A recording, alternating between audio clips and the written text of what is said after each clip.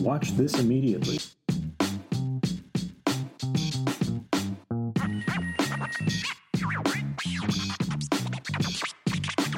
Watch this immediately.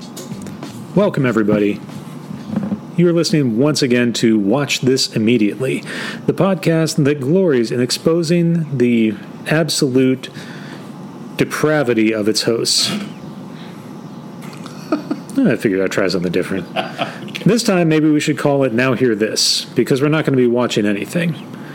We're going to be discussing, on one episode, one of the greatest singer-songwriters of the 20th and 21st centuries. And on the other one, Richard Marx. But for the first one, we're going to talk about Weird Al Yankovic, a absolute force in musical comedy, and I would argue one of the most underappreciated artists of the latter half of the 20th century, latter quarter of the 20th century, and the early 21st century. I would agree. But we're not going to be talking about what people tend to think about when they think of Weird Al Yankovic. We are going to be talking about his original material. So these are songs that are not specifically direct parodies of other songs. So not like a surgeon or Fat. Correct. Mm. So as opposed to what everyone knows, like It's All About the Pentiums or White and Nerdy or Eat It, we're going to be talking about some songs that do fall under the banner of parody, but not direct parody. So, I'm Steven. I'm one of your hosts. Manir here. Yeah, so introductions are out of the way. Yeah. This is something that I tasked you with. Correct. I created a playlist, or not a playlist. I said, hey, here's some songs, because I went on a tirade against Spotify. Yes. And so I sent you a list of songs via Teams. I created my own playlist. Good. That's the way I like to do things. I like to delegate. You like Spotify, you can deal with Spotify. So yes, I sent you a list of songs in Teams and said, listen to these songs. You did. And now, I did this thing. Excellent. Now, how much familiarity did you have with Weird Al Yankovic, particularly his original material before this? I think I had probably about a slightly above average familiarity with him because, I think he had an album from 1987 that one of my friends in high school really loved, and so I listened to that particular one a few times. Was that Even Worse? Something like, yeah. It was Even Worse, you're right. And so, yeah, I mean, I knew that one. Then, of course, all the big parodies that he did, like Amish Paradise and sure. Fat and Eat It and all that. The classics. Yeah. So I knew all those. Excellent. What had you known of his original material? Like things that weren't direct parodies of other songs? Besides what I probably heard on Even Worse, and with Even Worse, I don't really remember much of the album because I don't know, I was in a weird space at the time. That's fair, and it's a long time ago. Yeah. This was 1997 or so that this particular friend was telling me about it. And that's crazy that this guy was still flying the flag for Even Worse in 1997. Yeah, no, he was what one would call an iconoclast. Got to get with the cool kids, man. Listen to this Weird Al Yankovic album from 1987. Oh no, he was a weird guy. He also was like super into communism, and he listened to a conspiracy theory host called Art Bell. I remember Art Bell. Yeah, and so, he was, as I said, my friend, he's passed on since then. Sorry to hear that. That's okay. It's been many years, but... He lived a good life. He was listening to Weird Al. He was. And so that was my familiarity with it. Okay. But, I wasn't offended by Weird Al. I wasn't enamored with him. I just thought, he does some good parodies. And I don't know... As a kid, I think it's really easy to be enamored of Weird Al Yankovic. I was. Correct. I had all of his 80s albums I had as a kid. On a cassette, vinyl? What are we talking? Cassette, yeah. Mm-hmm. So I had tapes of the first album in 3D, Dare to Be Stupid, Polka Party, and Even Worse. And then later, like, Off the Deep End, which is the one with the Trigger Happy on it. That album came out when I was in junior high, and that was like the last of his albums that I bought. Was that, I'm guessing that was like a Nirvana? That was the one with Smells Like Nirvana on it. So that was the big hit that kind of sustained him and pulled him out of doing Michael Jackson parodies. But, yeah, so it's easy to be enamored of Weird Al Yankovic as a child. He's someone more to be appreciated, I think, as an adult.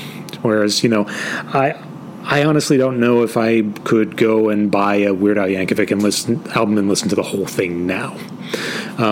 Just because that's not where my head's at. As a kid, you're kind of amazed at the brilliance of this guy who can create a song parody. And I think he is brilliant. I think he is actually a brilliant musician and artist. He has to be able to do all these different styles. Yeah, not only that, but I mean, just coming at it from a parody standpoint, because a lot of people look at like, oh, great, well, yeah, if I had the song written for me, I could be really big in doing song parodies too. But the thing is, you can't. No. If you think it's easy to write a parody of a song, try. It's going to be terrible. Exactly. And just coming up with a coherent theme for a parody song is, I would say it's very difficult. Yeah, it is. Because you're so constrained by the original song. Right, and exactly. And to come up with something that is anything approaching the level of compelling that the original song was is very difficult.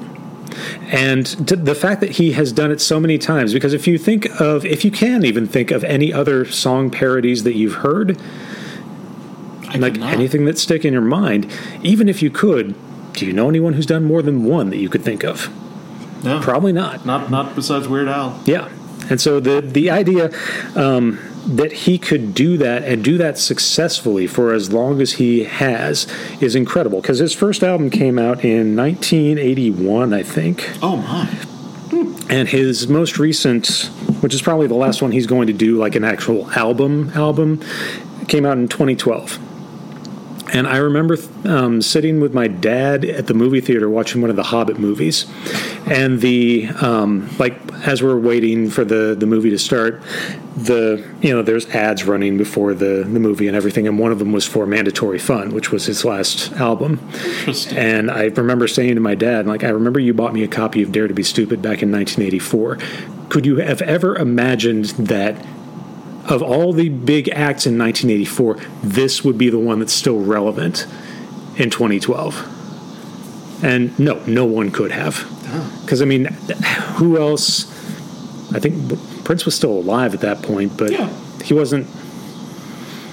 Weird Al, this album, I think, made number one for him. That was, at that point, Prince was in his, I'm just going to keep making like triple and quadruple albums and self-releasing them. Well, he was like America's funkster emeritus at that point. Yes. Like, everyone loved Prince, but he was not. The Mandatory Fun was a number one album, if I'm not mistaken. So his biggest success was in 2012, after starting his career in 81. Wow. So just the idea that he had been so relevant for so long is ridiculous.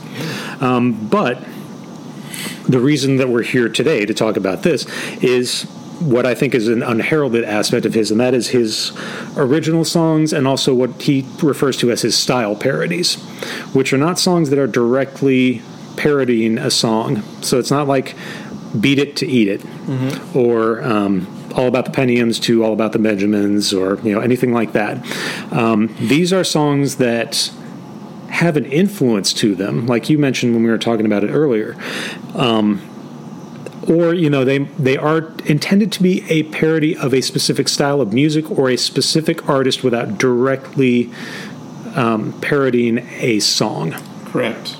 And so let's get to the first one that we talked about, which is Dare to Be Stupid.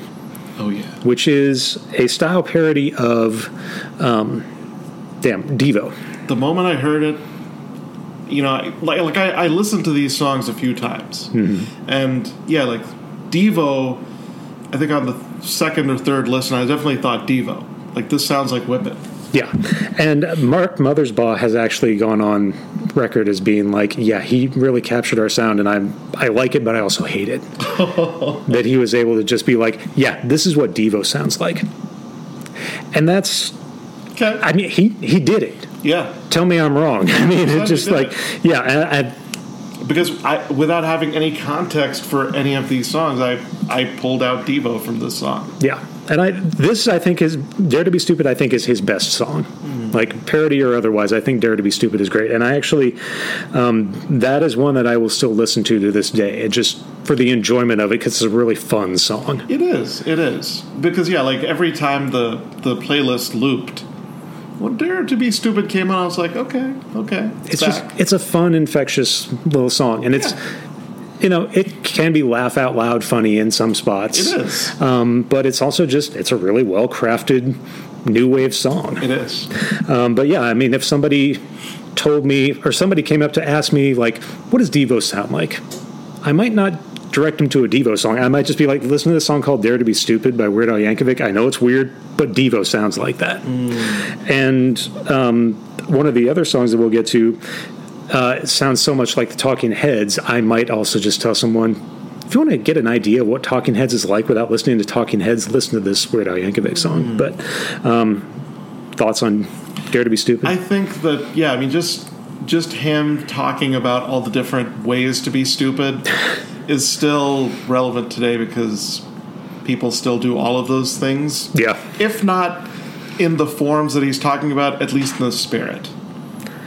One of my favorite lines in a song ever is from Dare to Be Stupid, and it's like, settle down, raise a family, join the BTA, buy some sensible shoes and a Chevrolet. Yes. Then party till you're broke and they drive you away. It's okay.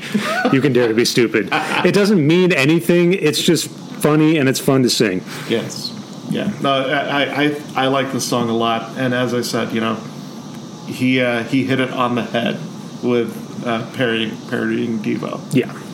And it's better that way than any direct parody of Whip It would have been. Yeah, 100%. So, great one there. What are the other songs? There were 3 songs from this album. This is the first one that I got. I remember, like, my parents bought me a copy of it, and I don't think there was any reason why. They were just like, you like funny stuff, right? This guy's popular right now. There was One More Minute. Yes.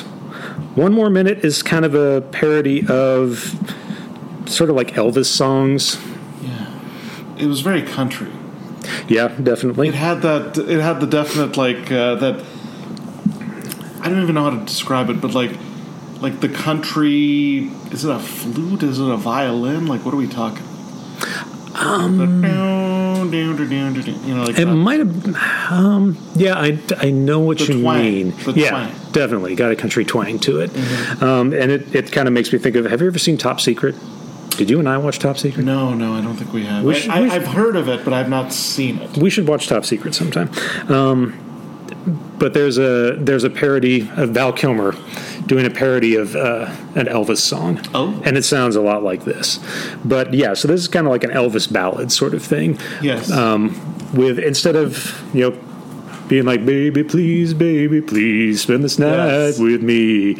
Instead, it's, okay, yeah, you're leaving me. I fucking hate you. Here's all the things I would rather do than be with you any longer. And it gets progressively more horrific and disgusting of all the ways that he would rather spend his time than being with this woman who is leaving him. I mean, I think that both of us, excuse me, have been with women who fit the bill for this song. Yeah.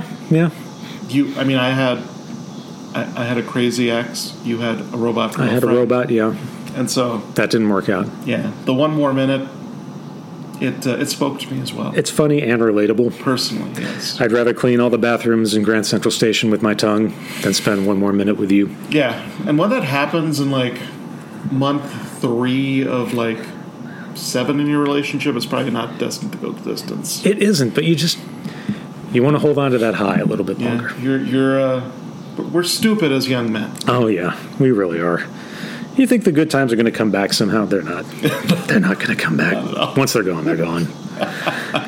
So song 3 off of Dare to Be Stupid is This Is the Life. Yes. Have you seen Johnny Dangerously?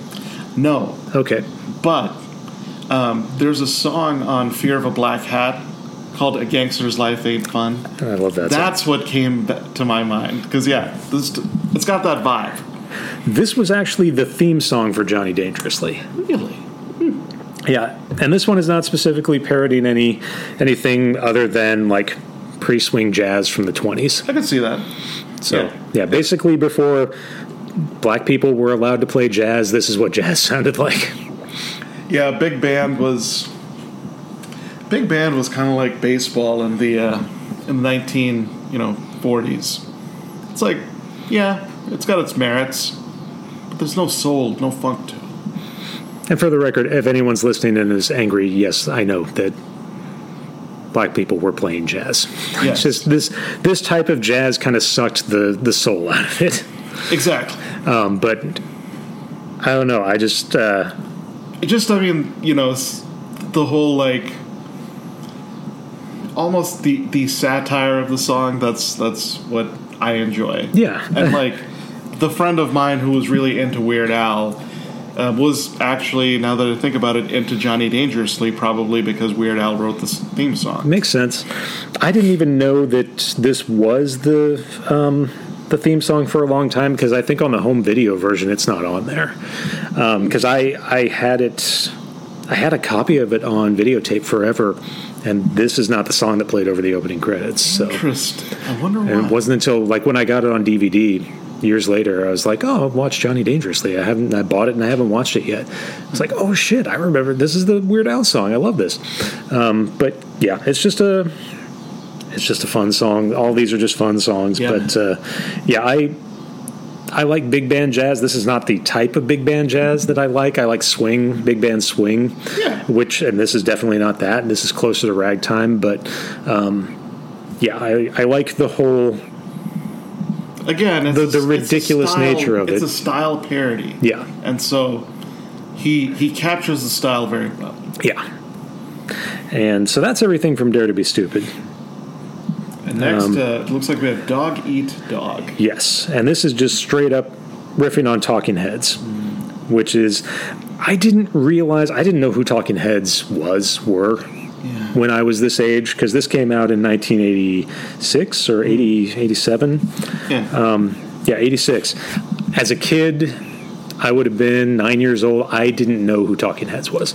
But this is very much a play on Talking Heads. And so years later, when I was listening to it, I was like, oh, this sounds a lot like Talking Heads. Mm-hmm. And like all the vocal tics and everything are very much David Byrne at this time. Yeah. It absolutely smacks of Talking Heads. Well, so, Talking Heads, I'm not familiar with a lot of their stuff. Like, you've listened to the song, that's all you need. Yeah. And so, I mean, really, the only Talking Heads I've heard is Take Me to the River, and then whatever they were playing in Revenge of the Nerds.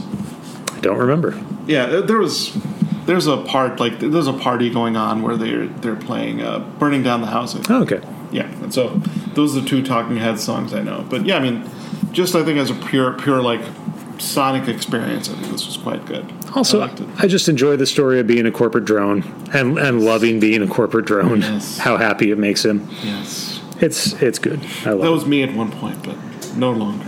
I mean, I like our current company, but my old company, because I was escaping from the law, I was like, yeah, being a corporate drone is the best. You make it sound like you were on the run from something. I mean, I was on the run from a terrible profession filled with terrible people. I mean, and then you got into finance? I know. It wasn't the best choice. I mean, technically, you're still kind of into finance. I know. And a much less unsavory portion of the market. It's true. For now, who knows? It might get worse. Yes. We could always get worse. So the next one is Good Enough for Now. Okay. Which is very much, unless you had any other thoughts on Dog Eat Dog. Okay. So this is just country love song. Yeah, exactly. And so again, now the one thing I will say is, between One More Minute and Good Enough for Now, I had a little trouble differentiating the two initially. They sounded similar to me. Interesting. Yeah. But I mean, they both do have a country sort of sound, but one is more of the 1950s country and western kind of thing, whereas this is more with the western removed. So it's just country. And I guess it would be more familiar to you if you had been around in the 1970s and 80s, because you really did get a lot of country crossover into pop music. That was when it first really started. And then it kind of went away for a while until Garth Brooks came back and Alan Jackson. But this was the kind of stuff that you would hear possibly on Top 40 radio in Kansas at that time. Interesting. You weren't going to hear it in New York or whatever probably, but you'd hear it here. Well, and I would say, again, it's not an unpleasant song, but it's like, I guess with Elvis and this country, at least to me, they sound very similar. Like they have a very similar vibe to me. Interesting. And so, yeah. So that makes me wish I was grappling with either putting in Christmas at Ground Zero or another song called Nature Trail to Hell. Oh, what? I kind of wish I would have put in one of those. No, you're good, man. As I said, this was a song that I least identified with, but I mean, it's still a solid song. I mean, I enjoyed it for the sheer fact that it is nothing but a backhanded compliment over and over and over. Correct. But I did enjoy that part. But yeah, it's, now that you say it, it's probably the least remarkable out of all of these, and kind of wish I would have gone with Christmas at Ground Zero, or I really think I should have gone with Nature Trail to Hell. But I will add these two to my Weird Al playlist. Listen to them. They're each worth listening to at least once. Okay. So the final one was the one that I was thinking, I really hope he likes this because I think it'll go over well with him. So good. What did you think of Trigger Happy? Loved it. Good. Because this is a surf rock parody. Yes. I love the Beach Boys and surf rock. Mm-hmm. And I love the message of the song, which is anti-gun. Because anti-gun by being ridiculously pro-gun. That is correct. And so, okay, I'm not going to say anti-gun. I'm like anti the people who use guns as a stand-in for a personality. Yeah. It's a parody of amosexuality. Yes, correct. And, I mean, just the song itself, I probably could have put this one on loop and listened to it for a while. Yeah, this is another one along the lines of Dare to Be Stupid where I can listen to it, kind of at any time, even nowadays, because it's fun, it's funny, and it's catchy. And it's very relevant. Yeah. Yeah, because, from the time this was made, which is, I think this is the Nirvana parody album, so early 90s to now, it's not changed much. Nothing, it's only gotten worse. And so, we're in squarely, relevant political territory here. And, I mean, that's another thing, where Weird Al is perhaps a visionary, because, he, I think, maybe saw guns, they're not going to get, the situation won't get better. Yeah. And as a parodist, I think one of his greatest strengths is that for whatever reason, he seems to understand something or reflect something about us as a society that we don't always see until we're shown it by somebody else. Yeah. And, just the ridiculously pro-gun, unfortunately, it would not surprise me if this was played as a rah-rah song at some gun owners meeting. I think you could probably play it at an NRA meeting and they would 100% enjoy it without a trace of irony. Yeah, they would just be like, oh, hell yeah, I don't know about this Weird Al guy, but he's not weird to me at all. They'd be like, he's normal Al to us. That's right. He's well-adjusted Al. Exactly. It's because, he loves guns as much as I do. Yeah, probably so. So, yeah, those were the ones that I think reflect his abilities beyond that of parody, which, again, not to belittle his parody-making skills, but the reason why I think he is underappreciated is because we look at him as a sort of clown prince. And you're like, oh, yeah, that's great. He's the guy who writes the funny songs. Think of your favorite musical artist and then ask yourself, how many genres do they work in? Correct. Probably one, maybe two. Yeah. Maybe, some of the more adventurous ones maybe do 3 or 4. In just these 6, we've seen 5, arguably 6 different genres. Correct. And he does a credible job at the very least in all of them. Yeah. And it's not like he and his band, because he's had relatively the same band for his entire career. And it's not like they don't bring in ringers. They absolutely do, in order to get the sounds that they want and whatnot. So they do have other players, but still, to be able to make these songs and to create these sonic landscapes and to work in this many genres, and there's other ones that we didn't even touch on, like the aforementioned Nature Trail to Hell, which it's something. Okay. You should listen to it. It's definitely something. I think he is somebody who really should be respected, and I think it's remarkable. Hall of Fame? I don't know if he is. I don't. I mean, he on a technical level, he qualifies. He should be, but I don't know if he is. It's one of those things. The Rock and Roll Hall of Fame, they're very weirdly picky. Yeah. So I can see. I mean, they don't have Judas Priest or Iron Maiden in there yet. What? Come on, Rock and Roll Hall of Fame. What are you guys talking about? So we don't have really a level of quality control there. But he should be, arguably. Yeah. But yeah, I think these demonstrate that he is an unparalleled talent. He is.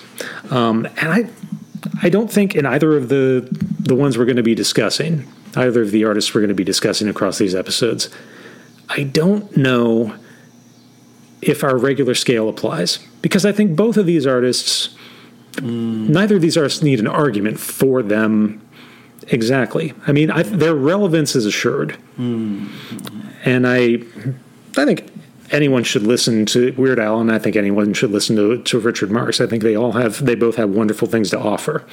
I don't know exactly how we are handling these. I think we have to shoehorn, like, this is the gimmick for this show. And so I think we just give it the cultural touchstone. Okay. And move on. Because they are. This one is.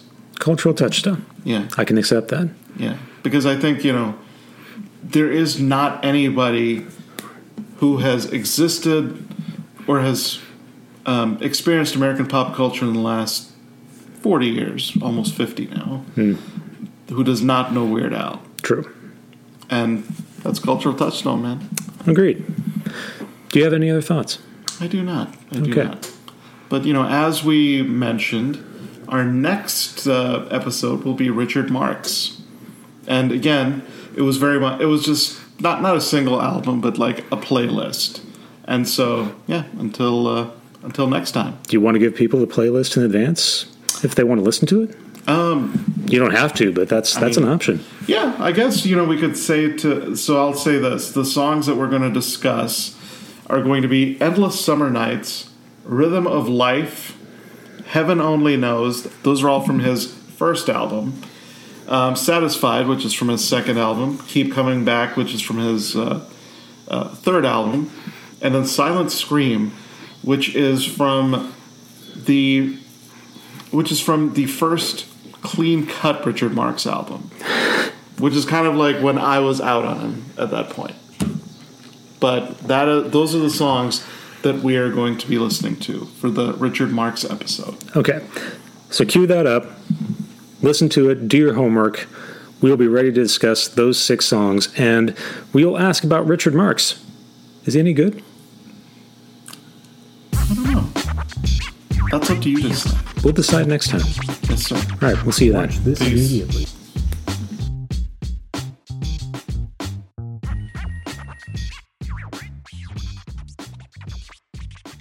Watch this immediately.